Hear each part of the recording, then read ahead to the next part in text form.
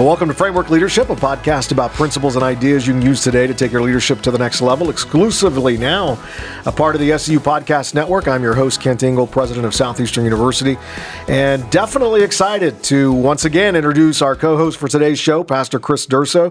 Man, Chris, you've been a part here at Southeastern for quite a long time. You've been a great friend. Yep. And just great to have you here. And of course, you are senior pastor at Saints Church in New York.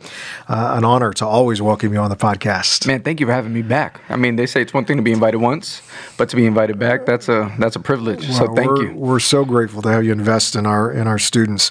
Hey, you're no stranger to our university. You've been with us now for multiple conferences, so it's great to have family back with us. There's no doubt about it. I'm excited for today's podcast because I know you're a leading voice when it comes to a lot of the issues and challenges facing the local church, whether it be the cancel culture or racial injustice. I know that you're willing to speak up for the change that needs to happen in the world. And before we dive into those issues, let me ask you this: how and we talked a little bit about this before we started the podcast, but how has it been pastoring a church through the middle of a pandemic, especially where you're located? It has been easy. No, it's been extreme. Yeah, piece of cake. Walk in the park. It's funny. I said to the church the other day, because I just always go back to I did over a decade of youth ministry, and man, that was difficult. This is easy. When the truth is, I only took the role to take on my parents' church in January of 2020. So the end of January, we're 8 weeks in, and then all of a sudden, boom, pandemic hits, and now we're completely virtual. So I feel like this first year has been so unique for me because I've only been 8 weeks live with the church, and now everything has been virtual, which, if we're being honest, there are a lot of different emotions, right? Sure. That just come back and forth. Are they with me? How are they doing? What's going on? And it's been interesting. I got to say, I'm very proud of our church. They have stepped up in so many different ways, from small group to engaging. We are not the church that was set up for this. We were not a virtual church. We had a live stream service at our second service on a Sunday, but didn't really pay attention to it. So now the focus is on all things virtual and setting it up that way. And I feel good in that regard. In regards to what's been going on in our world and leading a church in Queens, New York, the most diverse place on the planet, it has been quite the challenge. But at the same time, I thank God for His Word, because His Word gives us everything we need in order to respond to each and every part of it, whether it's a pandemic or racism. How did so you weren't, as you said, you weren't set up. How did you change to the virtual format and get the church to adapt in that environment? What was that process like? Yeah, I thank God for agility. I thank God for creativity, and the team came around and we just said, hey, we can't procrastinate. We need to get on this now. And that's what we did. We just shifted quick. I don't think there was much time to strategize. It felt more like responding. It felt very reactive. But it feels like we reacted the right way. In fact, when I first found out about the pandemic, and before we actually went into quarantine but knew it was about to happen, me and the team went into the church and we filmed 11 services. And we filmed 11 sermons and 11 worship sets and 11 offerings and all those pieces. Now, we never got to them because it felt irrelevant after the third week with everything going on in our world. But the fact that we did it felt great. I mean, it felt great to be able to dive in and to try to set up for it. And then we started to record week of. And we had so many different spaces. We used my home. We used different spaces in our building, our children's space, our sanctuary. I mean, just trying to keep it fresh so it just didn't become predictable. Yeah. Now, are you going to be able to have face-to-face anytime soon? Where's that? So we've used this time to renovate our building. Our building is over 20 years old. It was an old theater, beautiful, a lot of character, but definitely needed the updates. So we've used this time to do that, and hopefully we are able to reopen the week before Palm Sunday. Okay. Wow. So that we could start being we're allowed to be at 50% now, which is exciting because it was 20 then 30, but now 50. So yeah, we're shooting for that. Let me ask you this. What have you learned about the church and about your leadership through this process?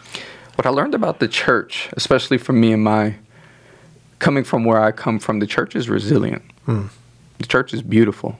I think New Yorkers get a lot of credit for being in your face, go after it. But when I look at the church globally, I think the church has a lot of New York in them. They did not back down to the fight. They stepped up. They didn't close up shop and say, we're not going to do church. They said, no, we're going to rise up. And whether that's been in an urban, suburban, rural area, I've seen everyone step up. And I think it's been very encouraging. When I think of the church, I think we learned a big lesson that we needed to be prepared, that you can do church virtually, that people can be encouraged and engaged. And I don't even know when we go back, if we completely go back to how things were. I think we learned a lot in this season of virtual gathering, whether that be in Growth Track or small groups or whatever it may be. But yeah, I think the church has stepped its game up big time. And what advice would you give pastors who are growing weary right now in this season and they're struggling through? What do you say to them? I had a moment just 2 weeks ago. It felt like, are we ever going to get out of this? And I think we've all had those moments, right? Like, are we ever going to get out of this? And then I realized we are. Right? No season is forever. That's why it's a season. And I would just remind every pastor, every leader, every brilliant sermon that they've preached about seasonal trials. This is exactly that. So we're living out those sermons. And now we get to say that we're living examples of it. And now that our whole world has gone through it together, what we are able to bring into the conversation is our own experience and the fact that we made it, the fact that we remained faithful. Yeah. Faithfulness has been on my heart so much lately. It's what I've been talking to our church about. It's what I've been challenging our team on. And I just think there's something so beautiful to now have our own modern day stories of real trials and real tribulations, as opposed to simply relying on a Bible story and exegeting the text. But now we're living it. Lived it. Yeah, absolutely. Now, 2020, my goodness, showed how divided we truly are as a nation. It appears as though 2021 might just do the same. Cancel culture has become a norm in our society. Instead of respecting people and their differing opinions, it's easier to just cancel those that we don't agree with, don't care for their message. It's a norm in our society, and it's slowly, actually, I think it's slowly creeping its way into the church. Can you talk to us about how you navigate speaking God's truth in a society that is so eager to cancel you?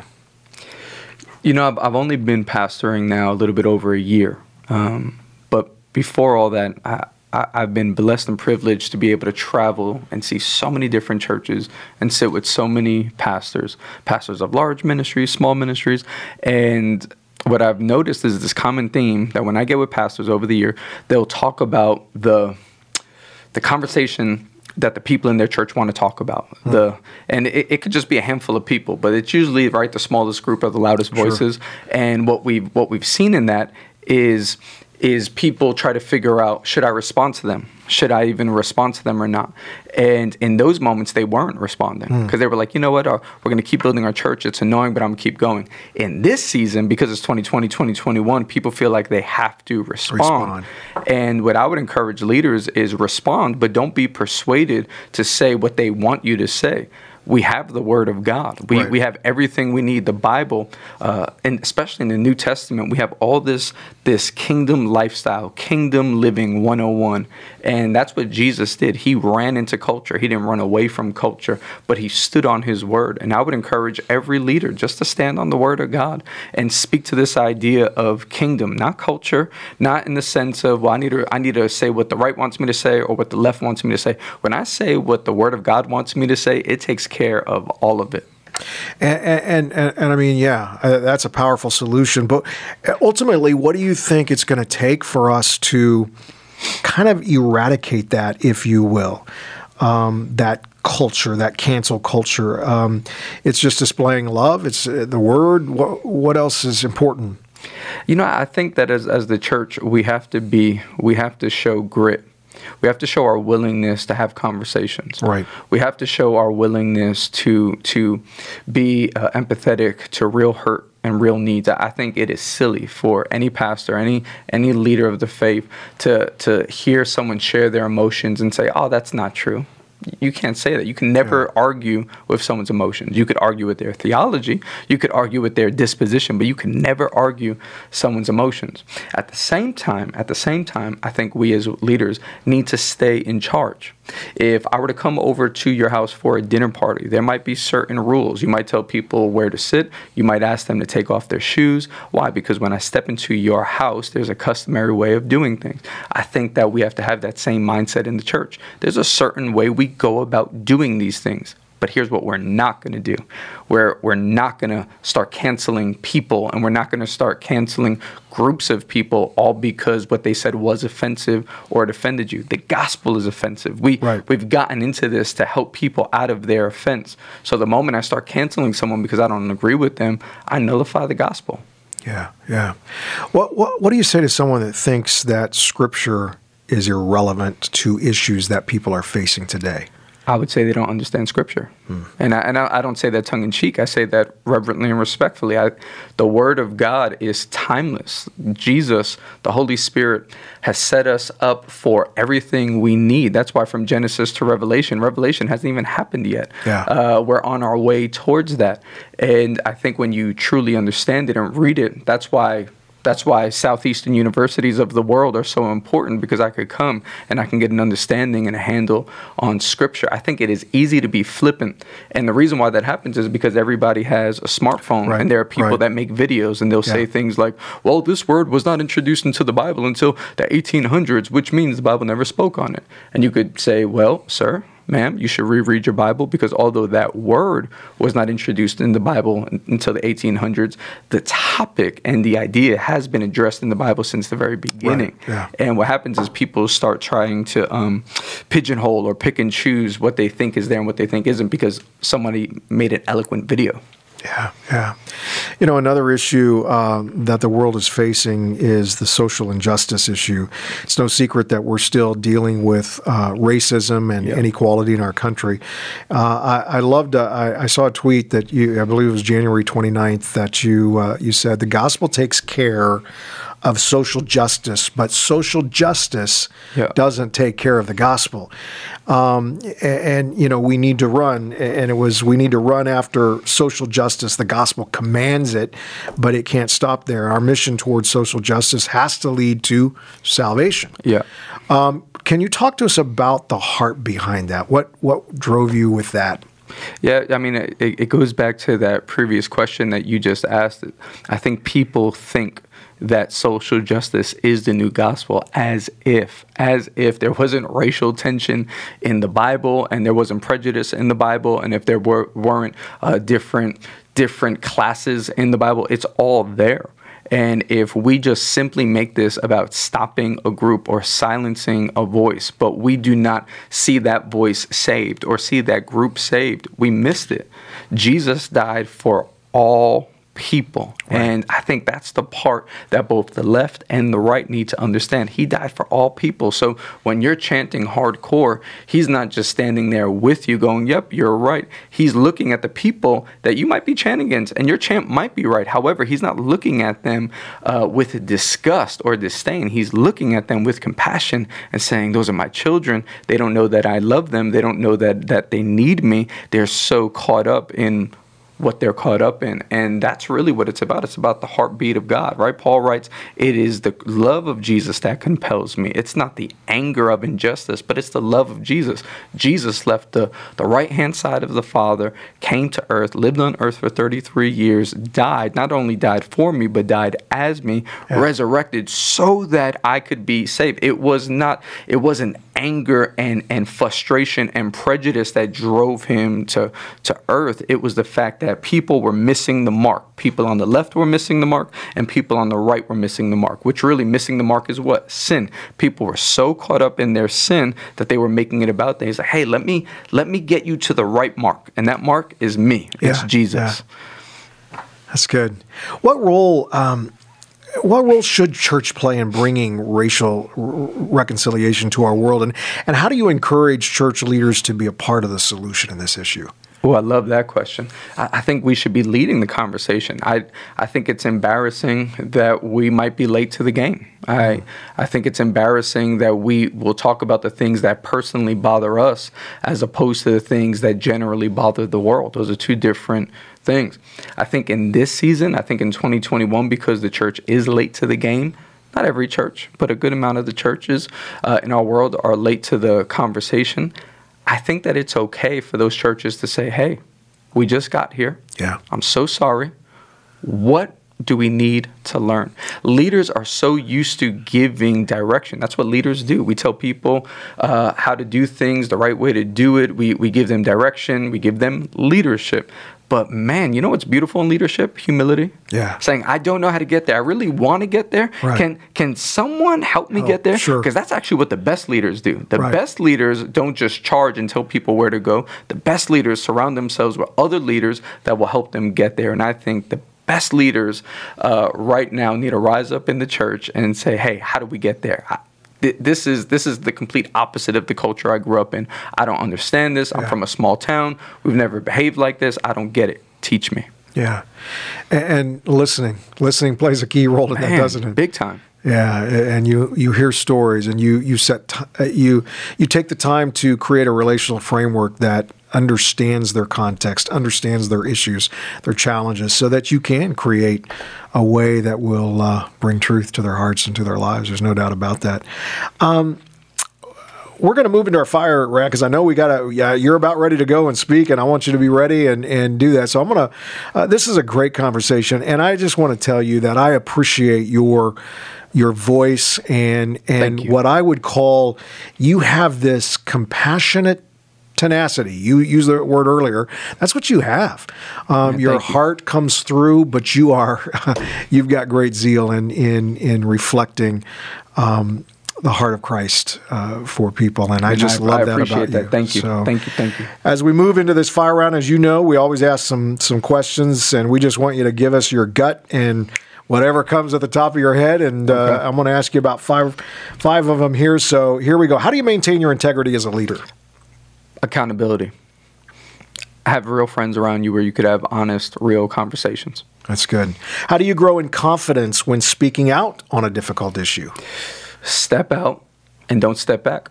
Yeah. Know what you're going to say before you say it. Make sure that it's rooted in the Word of God, and then stay there. People will combat you.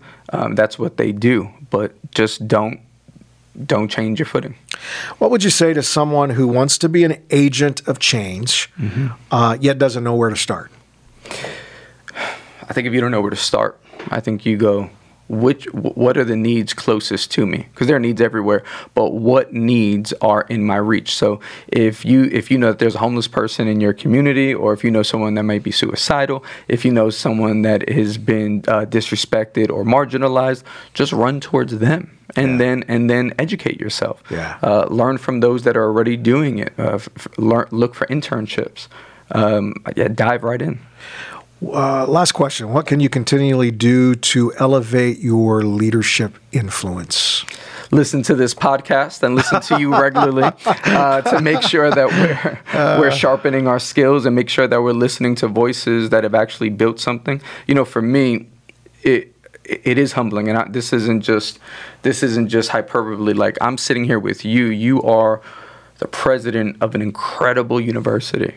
I have not accomplished that much. So for me to be answering your questions feels a little bit backwards. Everything in me wants to start asking you all the questions because you actually have the proof. And I would actually say that I think it's important, especially in this day and age where everyone has a camera and everyone has a microphone and they think that's enough. I would say, man, where's the proof? What have you built? Not in a mean way, but like, what have you built to give yourself that authority to speak so boldly? Because I've learned that the greatest leaders in the room are the best listeners. Yeah, they're not so quick to tear down. They listen, they lean in. Yeah, that is so good. Well, Wow. Love our conversations every time we get together and have a chance to interact. And thank you for being on this podcast. Grateful for your insight that you've provided to so many. And if you want to stay up to date with Chris and all he's doing, you can follow him on Instagram and Twitter at Chris Durso, as well as Saints Church website, saintschurch.com. Yep.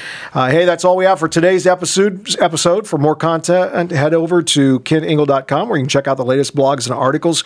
Also, check us out on Facebook, Instagram at Kent_Ingle, and Twitter at Kent Ingle.